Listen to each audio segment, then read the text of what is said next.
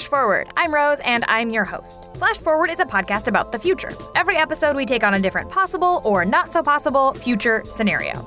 We start with a trip to the future, and then we teleport back to now to talk with experts about how that future might really go down.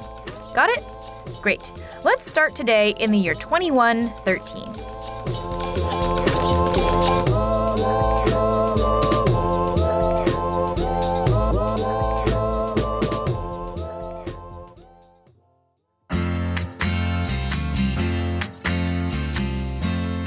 Hello and welcome to The New Q, a show all about barbecue in this brave new meatless world. Today I'm going to show you the best way to make kebabs out of Syntha beef. Now when I was growing up, every weekend was barbecue weekend. We'd fire up the grill and throw on some juicy steaks, burgers, hot dogs. With my family, it was all about the meat. So when meat was banned a few years ago, we were really at a loss for what to do. Well, worry no more, my friends, I'm here for you. I'm going to teach you how to make a delicious meal with a lot of those same flavors that you might be missing. First, we're going to make a twist on the BLT sandwich, but instead of bacon, we'll use seitan. Then I'll show you how to grill up lentil burgers that will fool even your most carnivorous uncle. And to round out the whole thing, a cheeseless cheesecake to die for. Stick around and let me help you bring back that cookout weekend feeling, no meat required.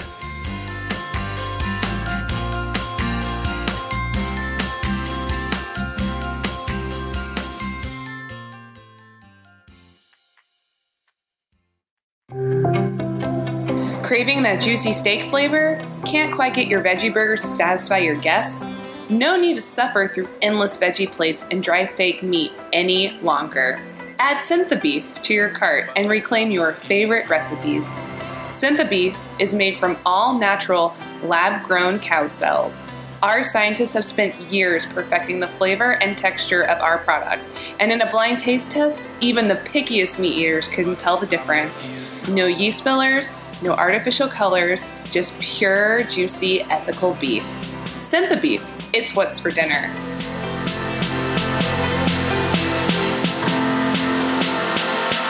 But the summer is gone. Hello, and welcome to the United States Department of Agriculture Meat Product Reporting Hotline. As of January 1st, 2099, all meat and dairy products are not permitted for consumption or distribution. Remember, all tips are completely anonymous. If you have information about a business selling meat products, press 1. If you have information about an individual selling meat products, press 2. If you have information about an individual hunting animals, press 3. If you have information about an individual importing or exporting meat products, press 4. For all other inquiries, or to get more information about the new regulations on meat and dairy products, press 5.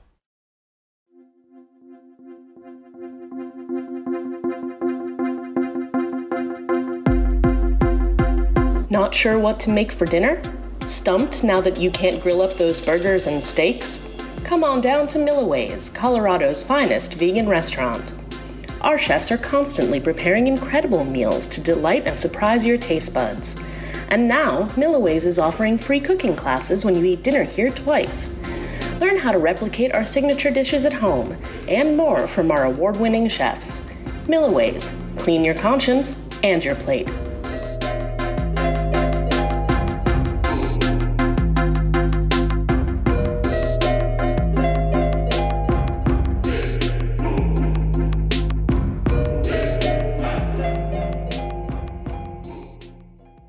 So in this future, meat is banned. No burgers, no hot dogs, no cattle, no pigs, no chickens, no lamb, nothing like that. This is a future that a lot of you have asked for, so here we go. So let's start with arguments in favor here, because there are lots of people who would like to see this happen.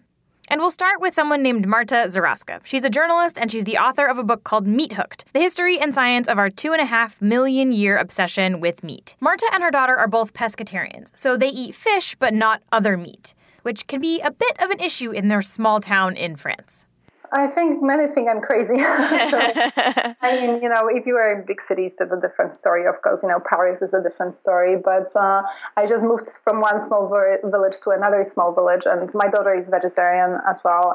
She's only 4, so it's kind of our vegetarian by force, by parental choice, I guess. But now she's changing school to another new village school, and I'm trying to convince the school officials basically to provide her vegetarian meals, and she would be the first in the history of the village. In our previous village, she was also the first in the history of the village that she was eating vegetarian food in school cafeteria. And I'm up to this fight again, trying to convince, that vegetarian diet is perfectly fine for children and that she should be getting it. So, but it's obviously a very, very difficult battle. Now, if you read the YouTube comments on videos about veganism, which I did, but I do not recommend, there appears to be a lot of controversy about whether humans are naturally carnivores, omnivores, or frugivores/vegetarians. Some people argue that eating meat is totally unnatural and that humans were made to eat plants and fruits. Others argue the opposite, that humans are made to survive on meat. Now, unlike some of the questions that we'll get to in a minute, this one is easy to answer.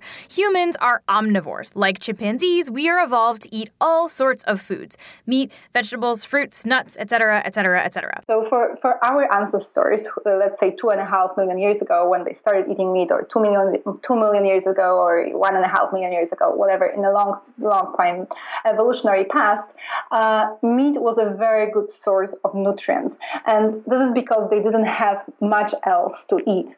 The choice on African savannas back then, they were eating just few types of fruits, leaves, for example, grasses, things like that. So not very nutritious sources of foods the way we have nowadays. Nowadays, we have unbelievable plentitude of different nutritious sources. And if our ancestors back then had other foods, it's very likely that they would have gone for it and eaten something else.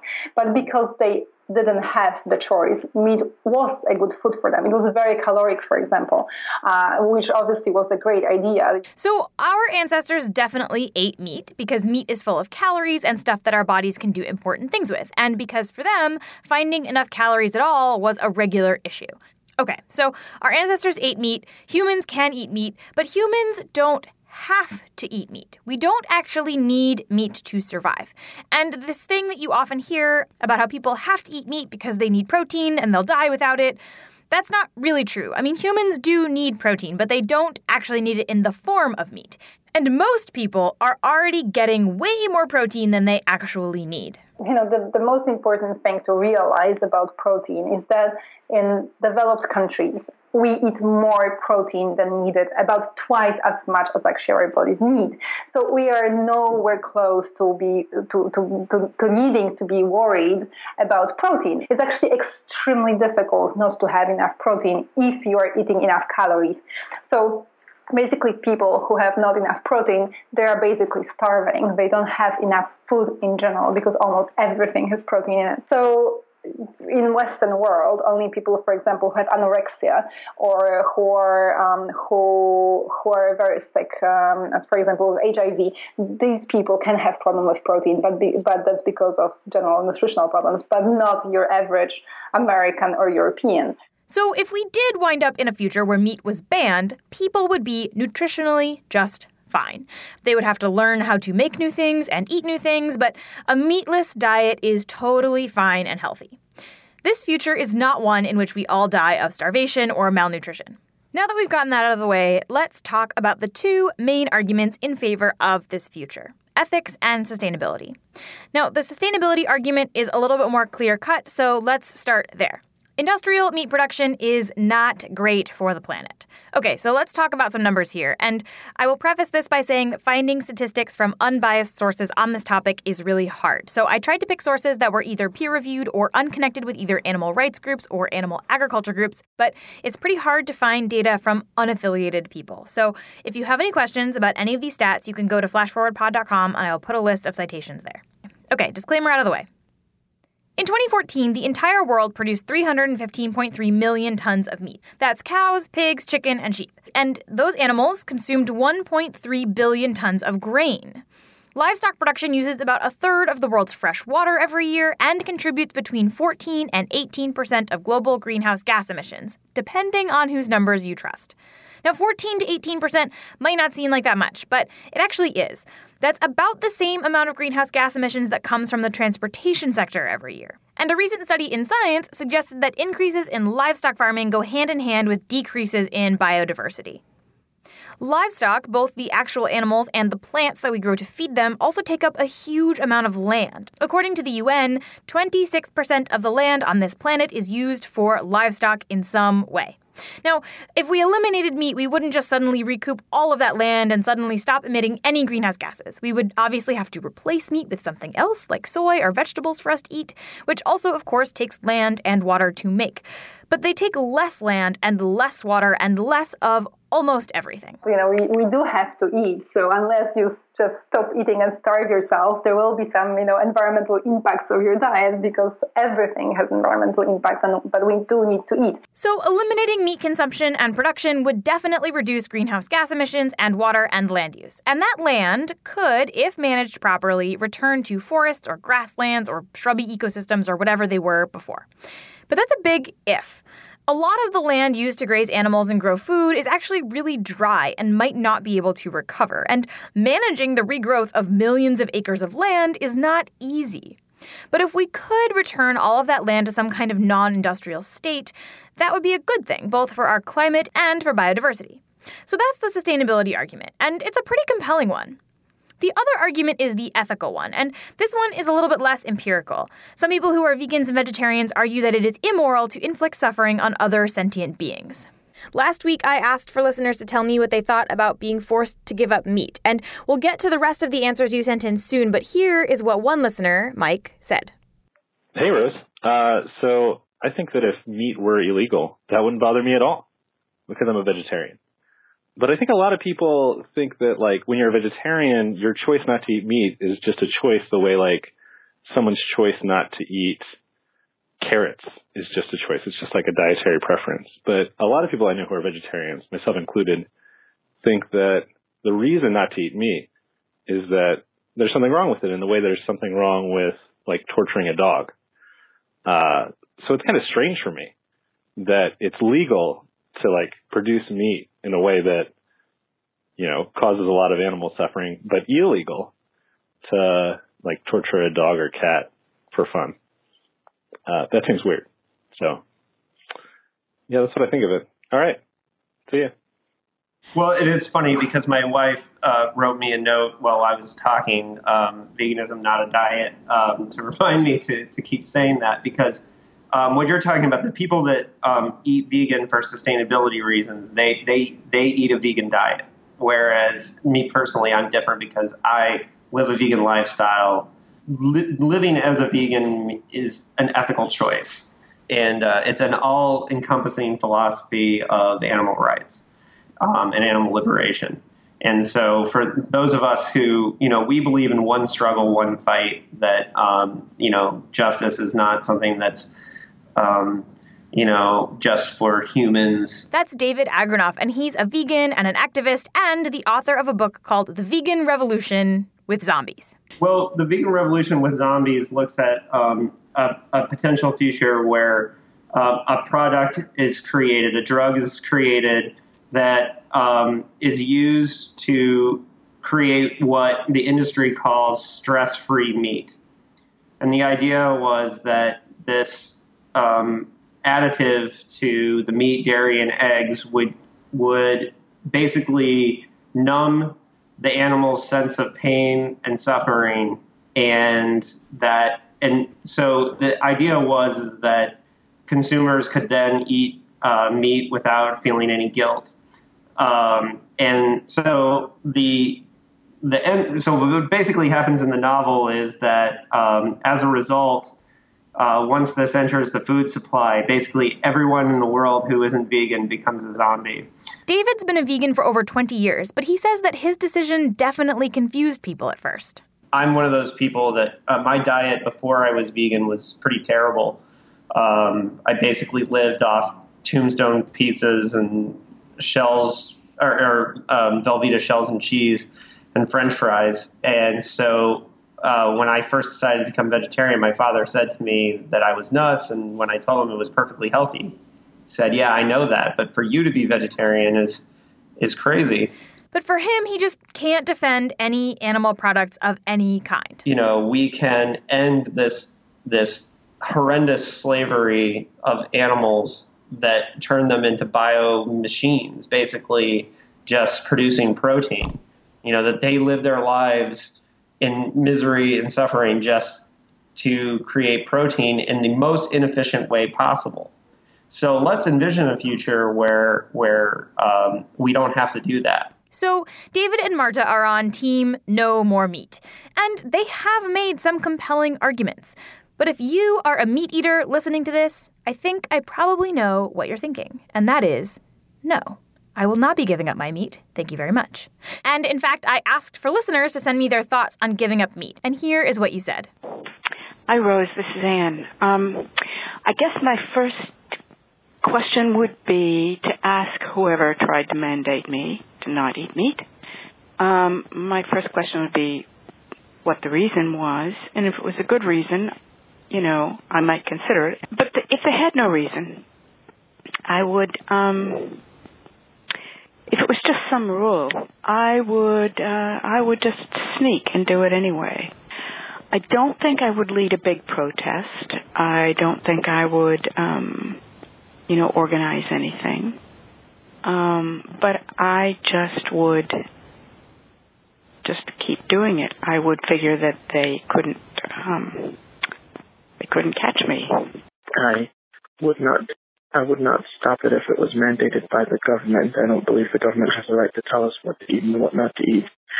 Otherwise, what it would take for me personally of my own free will to stop eating meat would be a serious medical emergency or serious medical problem. Hi, Rose. This is Sarah Watson. I'm calling from Cambridge, Massachusetts. My issue if we stopped eating meat would be lack of variety and lack of kind of umami flavors. So much of even the quality of a chicken stock or, a mapo tofu dish in China is the extra oomph that the pork gives to the tofu. And so I'm all about eating small amounts of meat and being careful about when I eat meat, but it has its time and its place, especially when it comes to flavor. I'm Chinese Canadian. My cultural background is Chinese, and a big part of our heritage revolves around food, just like an Italian family, or it's just we revolve our life around food. I just got married, and the typical wedding banquet has 12 courses, and at least 8 of them are fully meat dishes. So if someone mandated me to eat meat, I would just feel like it was a bit of a cultural affrontage that you're asking me to remove myself from my cultural heritage, and it means I'd have to step away from my grandfather and my grandmother and just kind of have a very different relationship with my family, which I'm willing to do. So I get really angry with people who get really indignant about living a meat-free society. You, my dear listeners, are far more measured and polite than many. I recently read the comments on some YouTube videos, like I mentioned before, and let me tell you, they are intense. On both sides, actually. Everybody is calling everybody else evil and stupid and all of these names that I will not say on this podcast. Now, a lot of the vegetarians and vegans that I know and that I've talked to are, I guess, perplexed about why people get so upset and so angry when you try to take meat away from them. Which is relevant to today's episode because if you actually did try to ban meat to force everybody in the United States or even in the world to give up meat, there would probably be a pretty strong reaction. Oh, I think there'd be anarchy, first of all. I do. I think you would have anarchy because you'd have a lot of disgruntled people. You'd have a lot of dissatisfied people. And while over time they might get used to it, then again they might not. And the trauma that they may experience between the time that they did without and the time that they got adjusted to it You have to ask, are you hoping that people will thrive, or are you just really trying to make people's lives miserable? This is Psyche Williams-Forson, and she's a professor of American Studies at the University of Maryland and the author of a book called Building Houses Out of Chicken Legs: Black Women, Food, and Power. And I called her because her next project is about food shaming and food policing, particularly in communities of color. And because she understands why people react so strongly when you try to take away their food. A long time ago, my mom said, if I don't have chicken on Sunday, I don't feel like my day is complete. This is what she grew up with. It's what she prepared for us. It's the thing that grounds you to home. And in her work, she's really studied the ways that food is central to who we are as people, our identities. Taking all that away, taking away the foods that we know how to make and to eat and that are meaningful to us, is not easy. When we have these conversations, we should not be so sanguine to believe that they are simple. Because you're talking about people, you're talking about people's lives, the way in which people move through this world, the ebb and flows of their lives, the things that matter to them in terms of time, in terms of money, in terms of value, in terms of taste, heritage, culture, memory. There's so many things that get tied into the things that we interact with every day. Food is one of those things. And so I tell people all the time, if you think it's easy, walk into your house and find all your furniture gone. You will feel violated, you'll feel irritated, you'll feel helpless, you'll feel frustrated, you'll be looking for some sort of vindication, all of that. Well, it's the same thing when you tell a person wholesale that you need to get rid of X in your diet. Just wipe it out. Really? That's not a very easy thing to do. Now, this applies to all kinds of foods, not just meat. Certain foods and dishes are really important to people's culture and identity. But in a lot of places, those foods involve meat. In fact, in 2013, President Obama hosted a dinner for 12 Republican senators at this fancy restaurant. And somebody at that dinner ordered a vegetarian meal. But we actually don't know who, because nobody would say. It was kept a complete secret. Because in many Republican states, being a vegetarian is just not something you do. It's not part of the culture. Why is it so important to take away some of the things, ingredients, taste, actual foodstuffs that help people identify with themselves, with their culture, with other aspects of their lives? I'll just give you this very brief example. I gave a talk out in the Midwest along similar lines, and the very next day I had 3 different women had shared with their advisors, totally random, but the information came back to me, that they had stopped eating a particular dish that was very germane to their culture. Because when they went to this Midwestern school, they were told, people out there, you just didn't eat these particular foods and ingredients. And they said they never felt so disconnected from themselves, right? Because they were trying to conform to what someone else had told them that they needed to do in order to survive in that social space. Can you imagine living parts of your life totally disconnected from yourself, while everyone else around you seems to feel perfectly at home, and especially perfectly at home telling you what you should be doing? So for Psyche, it makes total sense that when you tell people, hey, I'm going to take away your food, they react strongly. Now, this doesn't invalidate the argument that vegans and vegetarians make in favor of eliminating meat, but it does help us predict what might happen if some kind of governing body came down and slapped a full ban on meat. This doesn't mean it wouldn't be a good future, but it would be a hard future for us to get to. When we come back, we are going to talk more about that future, what might happen if we did this, and whether or not lab-grown meat could be the way to get there. But first, a quick break. Okay, so this week we're talking about a world without meat, where meat is banned. And if you're not a vegetarian, your question might be, well, what am I going to eat? Marta and David have the same answer. Plants, mostly, and fruits and other things. But let's say that you're a die-hard meat eater, and that is just not good enough. There might still be something for you. Lab-grown meat. Meat made in laboratories. Now, the idea of meat grown in a lab is not new. Tons of science fiction has been made that involves some kind of meat replicator or growing system. Winston Churchill actually wrote in an essay in 1931 that in 50 years, quote, "we shall escape the absurdity of growing a whole chicken in order to eat the breast or wing, by growing these parts separately under a suitable medium." It's taken a bit more than 50 years, but this kind of thing is now really on the horizon. And here is someone who does it. I work on celiac agriculture. So celiac agriculture is the production of animal products from cell cultures rather than directly from animals. This is Abby Aspen Glencross. Now, as you can hear, Abby's tape is really hard to understand, so I'm just going to kind of summarize what she told me, and you'll just have to trust me that this is what she said. Basically, what Abby does is try to grow meat in a lab using cell cultures, and Abby specifically is working on steak rather than ground beef or meat products that have less structure. And it turns out that steak, as opposed to ground beef, is a lot harder. So in 2013, researchers unveiled the first lab-grown burger for a live taste test. There were some, wrinkles, though. They did succeed in making the burger, but it cost $330,000 to produce just one. And apparently, it didn't taste great. It was too lean. The scientists hadn't cultured any fat tissues to go into the burger, so it was just pure muscle, which no actual burger is ever made from. And right now, the challenge is not just how to make it taste like meat, but actually how to make it feel like meat, especially when it comes to things like steak. So right now, it's really hard to grow anything thicker than 1/2 millimeter in the lab, which obviously is not thick enough to be called a steak.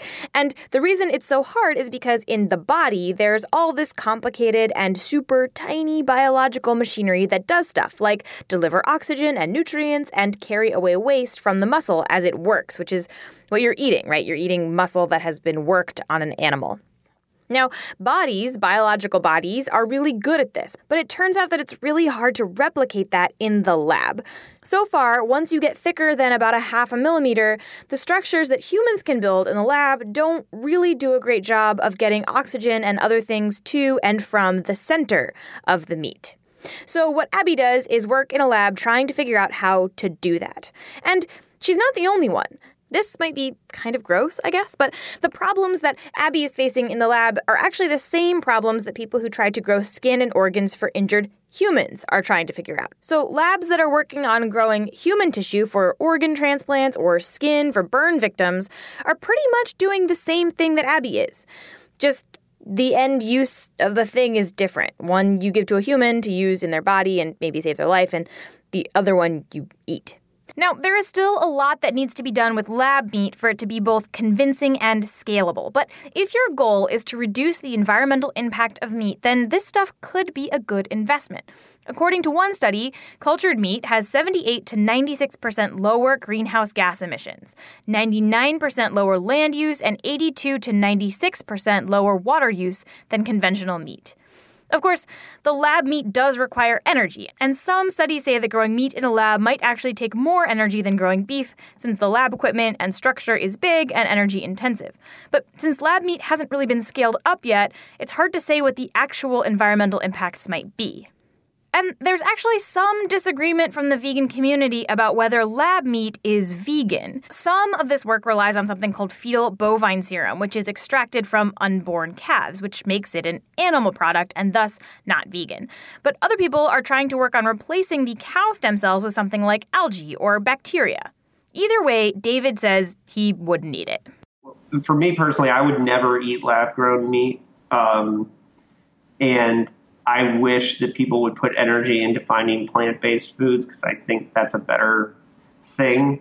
However, for these people who say they could never not eat meat, I think lab-grown meat is obviously a better alternative than to kill actual living animals. It's a lot of effort when you can go to Whole Foods and buy seitan, And Abby says that's fine. She is not trying to convert everybody to lab-grown meat. In fact, Abby herself isn't a vegetarian or a vegan, and she was very careful to say that she has no ill will towards farmers. I would say that our future is probably one that involves lab meat, whether vegans like it or not. Now, when I was writing the script for this episode, I just sort of felt like something was missing. I talked to vegetarians and vegans, I talked to food studies people, I talked to lab meat people, but I hadn't actually talked to anybody who worked on a farm, like the place where meat and dairy actually comes from. So I called up someone that I know who grew up on a farm and who actually still lives on her farm, even though she's retired and doesn't have animals anymore. Hello. Hi, Grandma. It's Rose. Oh, hi, Rose. How are you, honey? I'm good. How are you? Oh, good. Well, I'm good. We just had it's still going on, but it's going the other way. We just had a fire in the area. So Grandpa and I packed up, it was 3 o'clock in the morning on Saturday because I kept watching it and I thought, it's getting too close. And stayed in a Fairfield Inn for a couple of days. So this is my grandma. Her name is Doris, and she grew up on a dairy farm, and then she kept sheep for wool and meat when I was a kid. And I just wondered what she thought about the idea of lab-grown meat. You know how I do this podcast? I think I was telling you last time I was there, I do this podcast about the future. Yeah, But yeah, I'm doing an episode about farming, the future of farming, and I actually was wondering if I could ask you a couple of questions. And she had actually never heard of it before. Have you ever heard about people that grow meat in laboratories, it's like lab-grown meat? Have you seen that on the news or anything? No, I haven't heard that term. Yeah, so I guess they're growing it in a laboratory. Is it meat? Well, it depends on who you ask. I think I had one yesterday at Denny's in my patty melt because it was really strange and tasted terrible. So I don't know. We didn't say anything. The waitress was nice. We didn't create a scene. But it was like, what is this? But it actually turns out that my grandma had a lot of good questions about this future. The first one being, what happens to all of the pastures that these animals use? The first thing I would think of, for instance, because we have these wildfires around here, part of the way of keeping the grass down is we've got these cattle ranchers that, move their cattle around and eat up the grass and cut down on the fire danger. So I think that would be, but that's, I guess they couldn't use goats either. She's also got some questions about our pets, dogs and cats. What do we feed them? Can they be used in pet food? No. Oh, so you better check with your dog about that one. Yeah. And what about zoo animals? I mean, do tigers in the zoo have to suddenly eat vegan? Of course, she also noted that a lot of people would be out of jobs. I'm just looking at the whole ramification thing and the business, and so then the butchers would be out of business. Yeah. There would be no steakhouses. Correct. They would be the lab meat steak, not real steak. Okay. I see. I don't know. There'd be a lot of people out of business, but then I guess they'd have to work for the people who made the lab meat. Yeah. I don't know. And that it would be really hard to enforce this kind of thing. Well, no, because what about the confirmed hunters? How about the guys that fish? Yeah, nope, not allowed. They can't even go. Can they throw them back?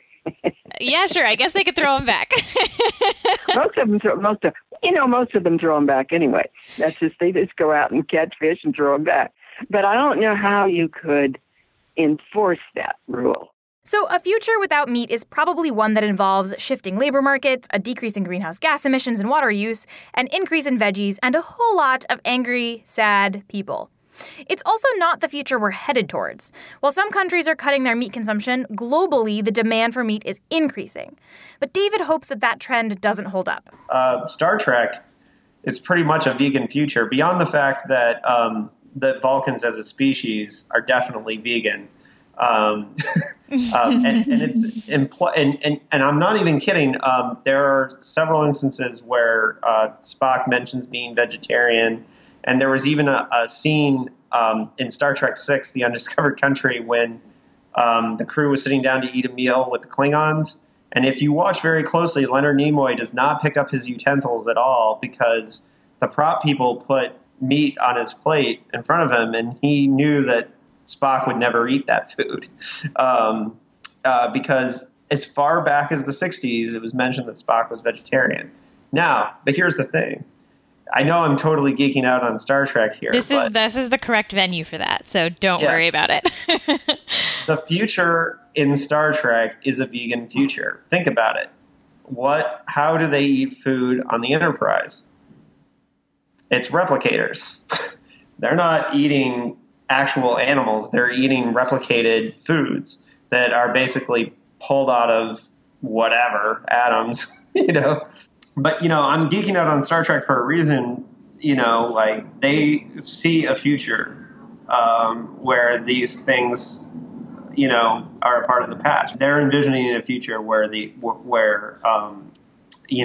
factory farms are a thing of the past. And I think we need to shoot for that. And my grandma thinks it's all very complicated. Yeah, but it just stretches out into all kinds of stuff. Indeed, Grandma, indeed.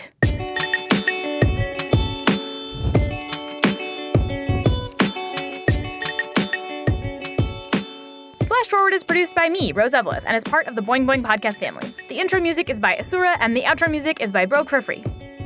Special thanks this week to Carolyn Cinders, Jess Zimmerman, Kevin Wojtasek, and John Olier. The break music is by Black Ant, and the episode art is by Matt Lubchansky. If you want to suggest a future we should take on, send us a note on Twitter, Facebook, Reddit, Tumblr, Instagram, all of that stuff. We're on all the things. Or you can just send us an email at info@flashforwardpod.com. We love hearing your ideas. And if you think you've spotted one of the little references that I've hidden in this episode, email us there too. If you're right, I'll send you something cool. And if you want to support the show, there are a few ways you can do that. We have a Patreon page where you can donate, but if that's not on the cards, you can head to iTunes and leave us a nice review, or just tell your friends about us. That actually does help. I know I say this every time, but it really actually does. Okay, that's all for this future. Come back next week and we'll travel to a new one.